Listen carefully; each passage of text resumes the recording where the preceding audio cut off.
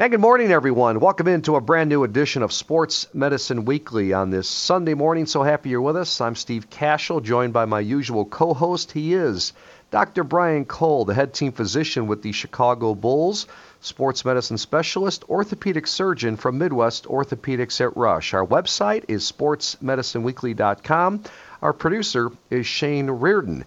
A reminder, podcast segments always available to hear on our Sports Medicine Weekly blog, also through Apple, Google, Spotify, Pandora, YouTube, iHeartRadio, and wherever you get your podcast audio. How are you, Dr. Cole, on this Sunday morning? Steve, doing great. It's really good to join you today. Absolutely. Well, the NBA about to start their season, and some interesting Bulls preseason games, and it looks just like a day-to-day situation with most teams, right? You've even had your own COVID cases within the Bulls organization with the players, correct?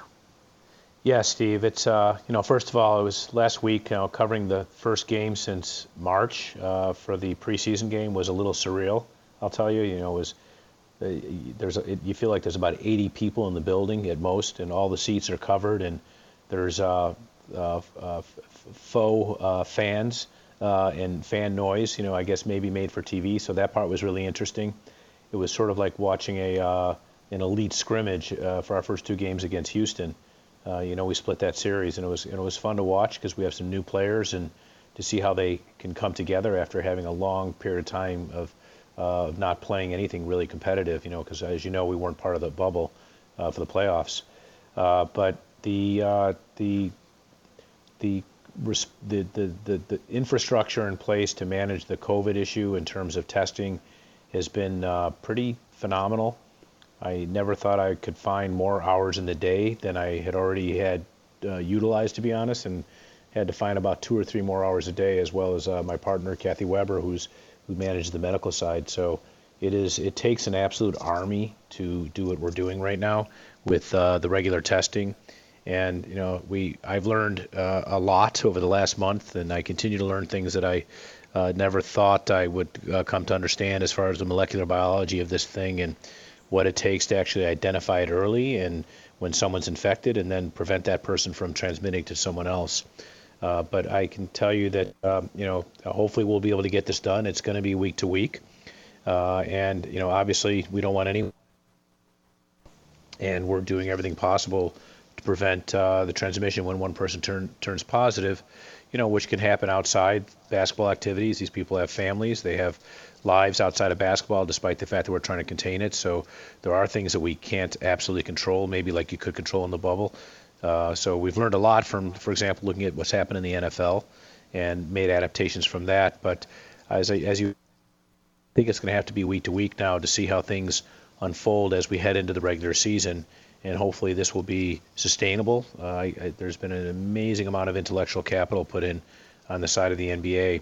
And the guys I can tell you from the Bulls organization are working insanely hard to keep pace with the number of processes and procedures and policies that pretty much come out daily. Time now for our pro athlete injury of the week. We turn to the NFL. Tampa Bay Buccaneers running back Ronald Jones undergoing a procedure to have a pin inserted into his left pinky finger. Jones suffering a fractured pinky early in the game against the Minnesota Vikings last Sunday when he was blocking.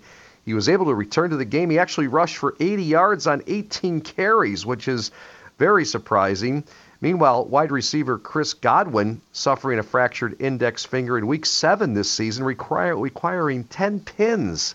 He missed Week 8 before returning in Week 9. And Dr. Cole, I know you have a great hand specialist on staff, Dr. John Fernandez at Midwest Orthopedics at Rush. But tell me, that sounds awfully painful when you're listening to the fact that someone's having a pin inserted into their finger, correct? Well, I mean, Steve, that's why they have anesthesia. So probably their injury hurt a lot more than the pin.